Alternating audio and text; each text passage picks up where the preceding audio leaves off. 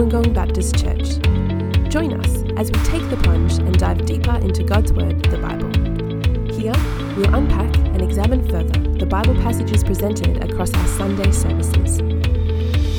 This season, we'll be thinking through more from our latest series, Love Made Known, as together we study the book of 1 John. So, let's get right into it and dive deeper.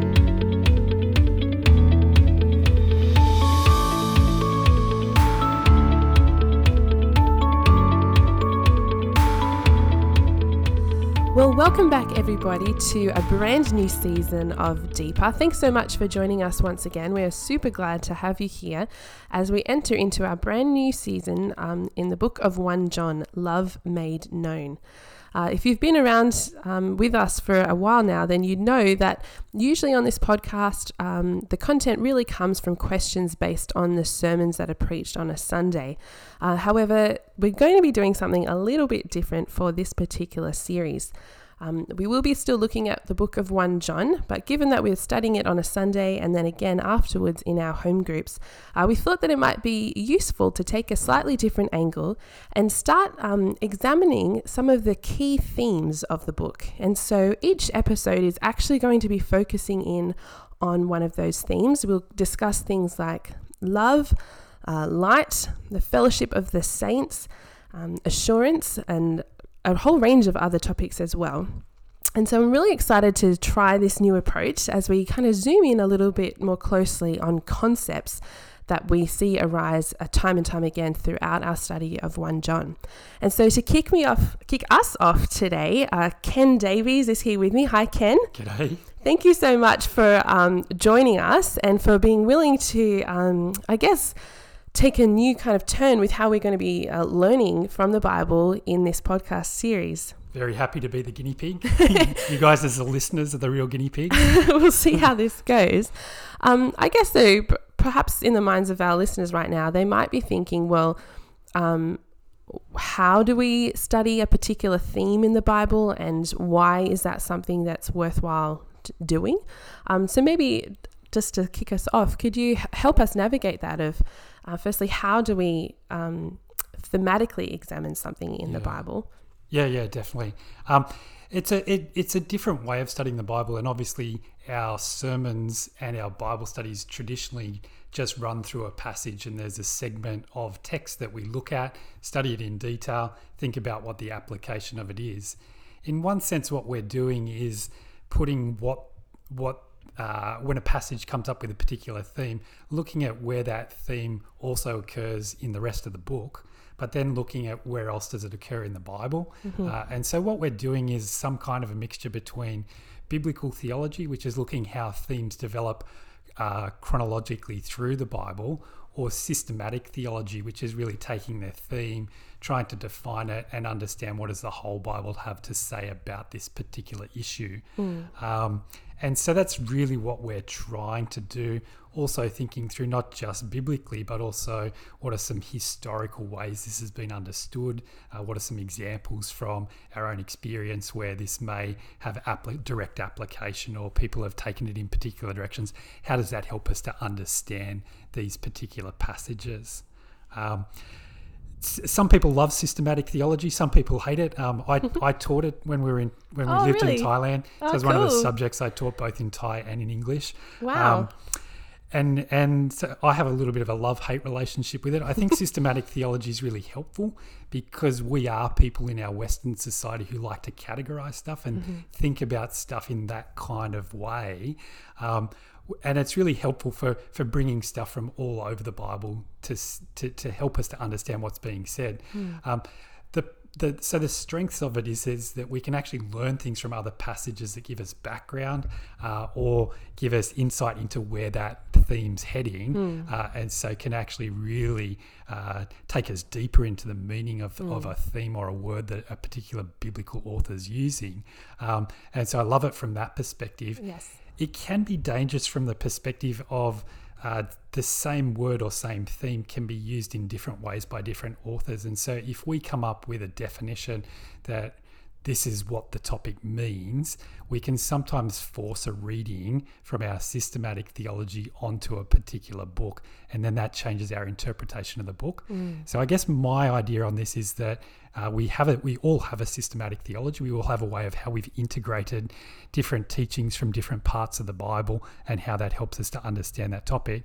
And we want to hold that as a framework, but we want to hold it fairly loosely so that we can continue to allow God's word in its, as we focus in on it, to still control and modify, edit the conclusions that we've come up to, so that our conclusions are not the thing that's driving it, but as we keep submitting ourselves to God's word, that's what's actually driving us. So that's what we're hoping to try and do through this. No, that's really helpful. Well, I'm excited to take this new approach. And so for today, we are going to be having a look at the topic of light. We saw that crop up its head in our first sermon on Sunday, which Rod preached on. We see in chapter 1, verse 5, God is light. In him there is no darkness at all. And then it goes on to talk about the kind of contrast of light and darkness. We're focusing in particular on light. Where else do we perhaps see that term being used in the Bible? What do we learn from its different uses? Yeah, it's absolutely incredible. Like I don't think I'd sat down and actually had a look at this until thinking through this question. It's everywhere. Genesis 1 verse 3, right at the very beginning. Early, hey? And God said, "Let there be light," and there was light. God saw that the light was good, and he separated the light from the darkness. And so the first bookend of the Bible starts off with that. And then if we jump over to the very last chapter of the Bible, Revelation chapter 22, verse 5, there will be no more night. They will not need the light of a lamp or the light of the sun, for the Lord God will give them light, and they will reign forever and ever. And so it's not something that may automatically come to mind as, hey, this is a really important concept, but it's there right at the very beginning and it's there right at the very end, which is giving us hints. This is something super, super significant. It comes up in a number of other places. Obviously, the Exodus, Nehemiah 9 verse 12 talks about it, that God had given them a pillar of cloud and a pillar of fire to give them light to walk by. And obviously that's like light that you can actually see, but it's something already pushing us towards how else this term light can be used, that it's actually directional. It's giving us guidance for how we live our lives rather than just how we walk. Right. So it's kind of already giving us hints of the literal morphing into the metaphorical. Yeah. So English was my least favorite subject at school. Sorry. Oh no, I loved English. And so please don't hold my understanding of the English language as the be all. But yeah, just that whole concept of literal versus metaphorical. The Bible uses it in both ways, and both are super significant. And we've got to be asking that question then as we're reading a statement like 1 John verse 5, when it says that God is light. What does that mean? Is that purely metaphorical? Is it something more than that? What do we do with that? So yeah. So the passages then, the Bible passages that speak of light, show us that the Bible authors are quite comfortable shifting between these two concepts. Right. And so we have to be fairly ready to be able to do that as well. I guess it does mean too that we need to be, as we're sort of trying to approach themes, actually reading around where the usage is happening too. Context plays a big part in our understanding. Yeah, definitely. And even within 1 John, not to steal the thunder from another topic, but it'll make exactly the same statement about God is love. Is God love the same way that he is light? Is God always light, where we'd say that God is always love? It's written exactly the same way, and so perhaps from a technical perspective, we might think, okay, well, it's used that way by the same author in the same couple of chapters, and so he must mean the same thing. I would actually argue quite clearly that he's not. He's actually meaning something quite different, and he's quite comfortable doing that. So maybe he would have liked English literature. I don't know. Well, I might have to remember to circle back to that and ask whatever our guest is when we look at love, what they think. But you were mentioning off air before we started recording that, the idea of light is used all throughout the Bible. And you were saying, like, in front of us, we have a list of verses, and that by no means is an exhaustive list. So it's not just there at the beginning and there at the end. It is there throughout the whole of the Old Testament and the New. It's like we've got a list of about 30 different verses through Old and New Testament. It's sprinkled everywhere and through the different genres of Old Testament literature. It's in the historical stuff. It's in the prophetic. So we've looked at Isaiah recently, and the whole idea of Jesus being the light of the world, that he's going to be light to the Gentiles. It's used there, and we can read over it very quickly without necessarily making the connections back to other parts of the Old Testament. It's there throughout the New Testament, in the Gospels. It's in the letters. It's in Revelation. So every type of literature throughout the whole of the Bible, it's there. It's in Ecclesiastes, in the wisdom literature, that light is better than darkness. And so there's all sorts of ways that it's being spoken of. And so that comes back to a statement that you made earlier. We've got to be very careful of reading the specific literature we're in, asking the questions from its immediate context. How is it now being used in this particular place? Is it just literal? So, for example, in the book of Exodus, where it says that there's light amongst the Jews, there was darkness amongst the Egyptians. It's the physical. But when it then goes on to a place in the New Testament, so for example, Ephesians 5, where it's talking about children of the light, it's not saying that we only go out in the daytime and we don't go out after dark. It's clearly it's clearly not what it's speaking about from the context. Right. But the Bible's quite happy to just say it without necessarily giving us a whole bunch of statements to qualify what is being written at this particular point. You've got to get it from the context. Yeah, right. So there is some work to be done in order to do this properly. You already alluded to this, but if there are these kind of different references to light in different genres throughout the Bible, and the word is being used differently to mean different things, what do we learn from its uses? I think that, and this is why I said in both Genesis and Revelation, as both your starting and your finishing bookend, it's a really fascinating use of the concept of light, that light exists before there's something that we would normally consider to be the source of light. So a definition of light is electromagnetic radiation within the visible wavelength. And so there's this energy that's taking a particular form that we as humans and animals can see, and that's what defines it as light, as opposed to sublight or ultraviolet light and all these other things.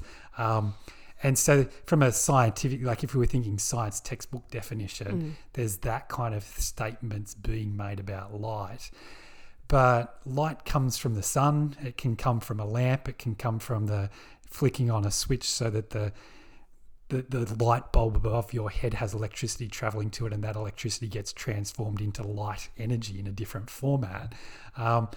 But clearly that's not the only way that light's being spoken of.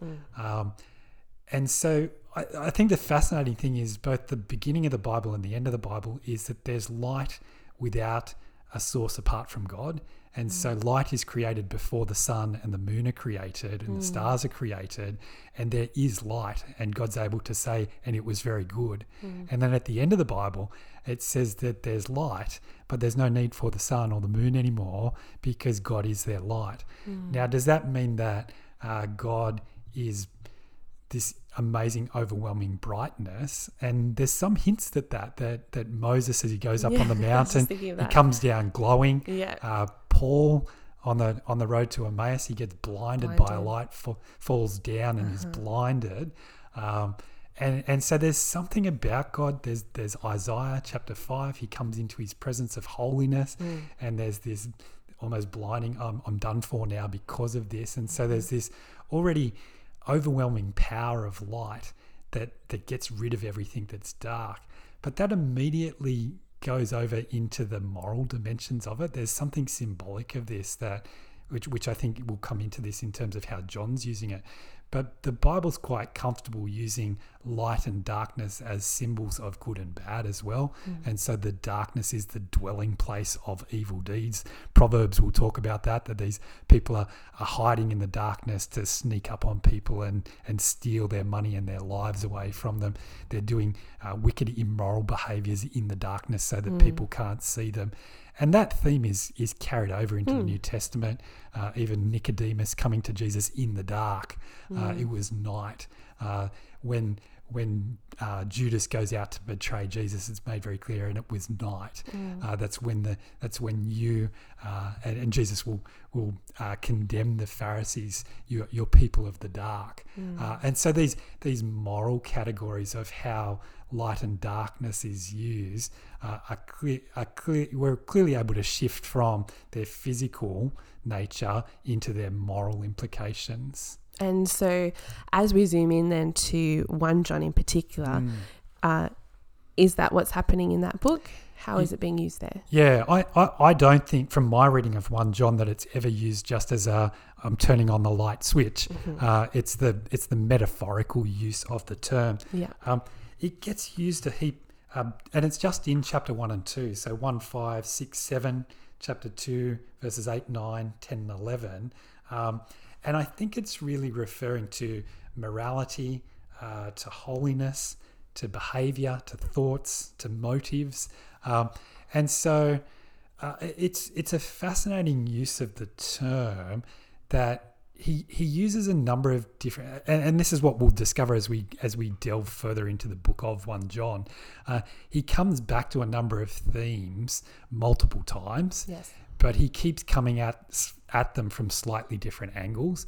And in some sense, he can use the term light, and you could have a parallel term like goodness or holiness or morality. And there's significant overlap in what he's talking about. But he wants to emphasize something specific by using this term light that some of those other ones may not carry. Yeah, he's bringing in a whole lot of those things as he uses the term, I think, metaphorically to talk about goodness and avoidance of evil, doing what's right. Well, I guess since we're talking about metaphors, then, can you explain for us, why is that a useful metaphor? Yeah, I think because it carries so much weight. I think when you're listening to a sermon or listening to someone give a talk, as they're trying to define something or explain it, you can kind of go with them. But when someone illustrates something, it's often much easier to grab. And I think the concept of light and darkness it was obviously easier for his initial readers to comprehend and grasp, and there was some momentum to the whole concept. And I think it applies to us as well. Like we automatically can very easily associate with concepts of light and darkness. It's used in culture in all sorts of different ways. Star Wars, the dark side, the dark arts, dark magic, but historically the Dark Ages. It's used philosophically. The whole Asian philosophy of yin yang, there's this symbol of black and white and darkness, and they're actually symbols of darkness and light. Within light there's darkness, within darkness there's light. So it's used in so many different categories of our thinking about the world that we can just automatically associate with them. But it also pushes us to this is not just a category of thinking about something. This is supposed to do something to me emotionally. This is supposed to do something to me in terms of my behavior. This is not just what I do, it's also my motivation for what I do. So I think it can take us places that perhaps just a theoretical statement may not be able to take us. There's an emotional weight to it. Yeah, and there's something memorable about that too then, isn't there, when we have a kind of a picture image in our head, or something that we can relate to experientially, which we obviously can with light and darkness. Now, we will get to in a moment what this actually means for us and looks Sure. like for us. But I just wanted to circle back just before we head there and just think through, like, how does John's use of the term light, how does that build on or extend or differ perhaps to how it's used elsewhere in the Bible? Yeah, absolutely. And I think it's a really important question to ask. So this is why I've stated that I think he's using the term metaphorically. Why is that important to make that statement? From the systematic theology perspective, if a statement that says God is light is an ontological statement, a statement about what God is, what his component made, what's God made from, what is the stuff that is God. You can say God is spirit, and that's a true statement about God. But when you say God is light, does that mean he's made up of light? I don't think that's where the Bible's leading us. And so this is not a statement about what he's made up of, but it's a statement about who he is and how we interact with him. And so where that helps us then is recognizing that in 1 John, again, it starts off with themes of creation in the beginning. And then he's talking about the beginning again. He talks about, as he does in the gospel, the word became flesh, and now it's the word of life. All of these themes about creation are linked to the creation of light, things being good, you having what you'd been given, which is the right way of understanding. He then goes on to talk about light as the way that we should understand how we're living, and so he talks about walking in the light. And it clearly is saying you've had something revealed to you, and because you know what is the right thing to do, therefore don't just know it, actually get out there and do it. And I think it's a little bit like the Old Testament stories, that Israel's coming up out of Egypt and they're being guided by God in the physical form of a cloud and a pillar of fire. And there's light which is protecting them. There's light which is guiding them. And some of these concepts can come over to our understanding. God is light. Okay, he's going to protect you. He's a safe place. He's going to guide you. Walk in the things that he's shown you that are right to do. Don't stray from them, because if you stray off the path, you're heading into darkness and you'll go off track by doing that. So Psalm 119 verse 105 talks about God's word being light to show us the way to live. And so God's the light that shows us the way to live. Therefore, living as God has desired us or created us to live, this is how, when God evaluates and says the light is good, when we do things the way we're supposed to, then that means that we're doing what is good, not just because it's a good thing to do, but God's understanding of it, his evaluation of our behavior, of our thoughts, of our attitudes, is that this is what you were designed to do. And so as we live the way that John's describing for us, we're actually getting closer back to that whole concept of we're living the way that God designed humanity to be back in the garden before everything was broken and damaged. Yeah, right. Well, building on that then, I guess, let's try to get a little bit more practical as to what does it actually look like to live in the light, or to be a light to the world. Yeah. Are those two things the same or different? Or? Yeah. That's the other major use of it certainly in the Gospels, is that we as Christians are light, and so we're to be a light to a dark world. Yeah, there's that language, shine like stars. Yeah, this little light of mine, I'm going to make it shine. The Sunday school song. I think that that where John takes us with this, and this is why I say systematics is helpful, but it can also be dangerous if we allow it to control our thinking. I think we have to be comfortable in 1 John living with the tension that this whole imagery creates as well, because one of the things that this is going to drive us to is that God is untainted light. There's no darkness, there's no shadow, it's all brightness. And the reality is as we come into the light, that exposes the fact that that's not who we are. There is things in us that are not appropriate, that don't fit with God. There's sin in our lives. There's things where we do make choices to not live God's way. We make our own decision about how we're going to live. And so the concept of light is that light expels darkness, that light and darkness can't coexist. You're either moving towards light or you're moving away from the light into the darkness further and further. So there's this shadow land, but that's clearly not the right place to be. You've either got to be in one or the other. And so if we've still got sin in our lives, well, can we be with God? And so if we take that concept and say, well, this is actually now about holiness, purity, evil can't dwell with God, does that mean if I've got sin in my life that I can't be in the presence of God because he's going to destroy me? That's very much the image of Isaiah 6.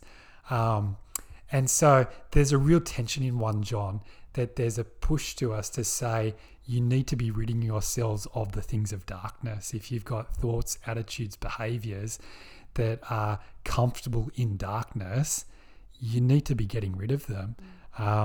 You are people of light, and therefore you need to live out the light. And yet the reality is that it's going to be an assurance thing telling us you are children of the light. You're the children of God. This is who you are. And so it's telling us this is our reality. But then we've got to work with that experience, the tension of the experience that, yes, we know that's what we are by definition. That's what God has declared us to be. We are light, we are righteous, but in our experience there's still things that say, I'm not there yet.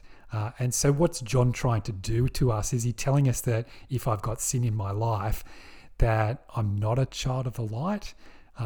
If I've got shadows in me, does that mean I'm darkness and walking around in darkness? And I don't think that that's what John's actually saying.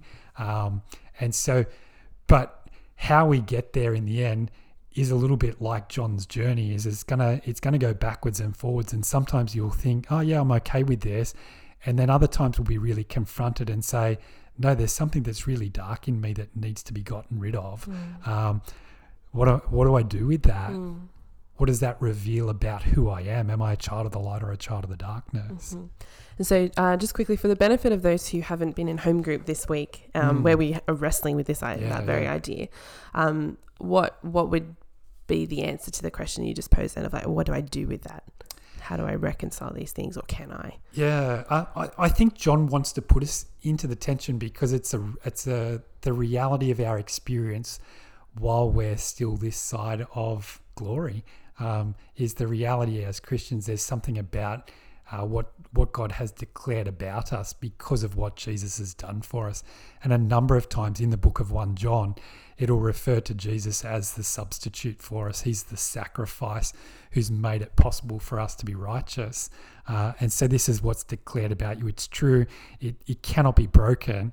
And yet immediately on the back of saying that, there's a push for us that something has to be expressed in the nitty-gritty of our life that proves that reality is the case. And it may not come naturally. It may be something that you have to keep working at. It may be something that you need to confess that you're not doing. And that's actually part of the process of that actually becoming more of the reality of a life. So it's a really complicated thing. I'm not sure that John resolves it for us, which is something that we as Westerners find really frustrating because we like a logical argument that takes us through the tension and comes to a final conclusion where all the things are nicely tied off and neatened up, and we go, oh yeah, that's how the tension fits together. And I'm not sure that John actually is willing to do that for us. And so I guess my answer is be comfortable with the confrontation, but be assured of the comfort that John wants to give us in this. John is not expecting of us in this life perfection, and anyone who goes down that track of declaring, I don't sin, John makes it very clear that if you've gone that far in your thinking, you've gone way too far. And if you're thinking that, you're actually making God out to be a liar. So don't go there. Sit in the uncomfortableness of recognizing that there is still sin in your life, and yet your goal in life is to be sinless. and it's been done on your behalf, and yet there's something that you still have to do. And we just have to live in that tension. Yeah. Well, we've covered a lot of ground in a very short period of time, as we've sort of done a very quick sweep through the Bible and its general ideas about what light is. I'm just wondering if you would be able to help us by, I guess, maybe summarizing, if that's possible, what we've been talking about. Being conscious of not trying to like flatten the definition of light and, trying to make a definition that the Bible just doesn't allow us to. But is there a way to maybe sum up what we've been talking about? Yeah, I think there is. I think for me, my understanding of this is tied in with Paul, and Paul not using the imagery this time as he describes it, but certainly as he reflects on his life of before he knew Jesus and after he knew Jesus, he had a definition very clear in his mind of what righteousness was, and so he was faultless. He's as to legalistic righteousness, faultless in the words of Philippians 3, and yet he realizes that even though some of his behaviors were correct and they were right according to the letter of the law, there was something completely wrong with it because of its motivation, because of its direction, because of its consequences. And I think that light and darkness very nicely describe what's going on. You can have a whole lot of things that you think are okay, but when they're exposed for what they really are, Paul realizes as he looks back on his life, it was darkness. It wasn't any benefit to myself, towards God, or to anybody else. It was just terrible stuff.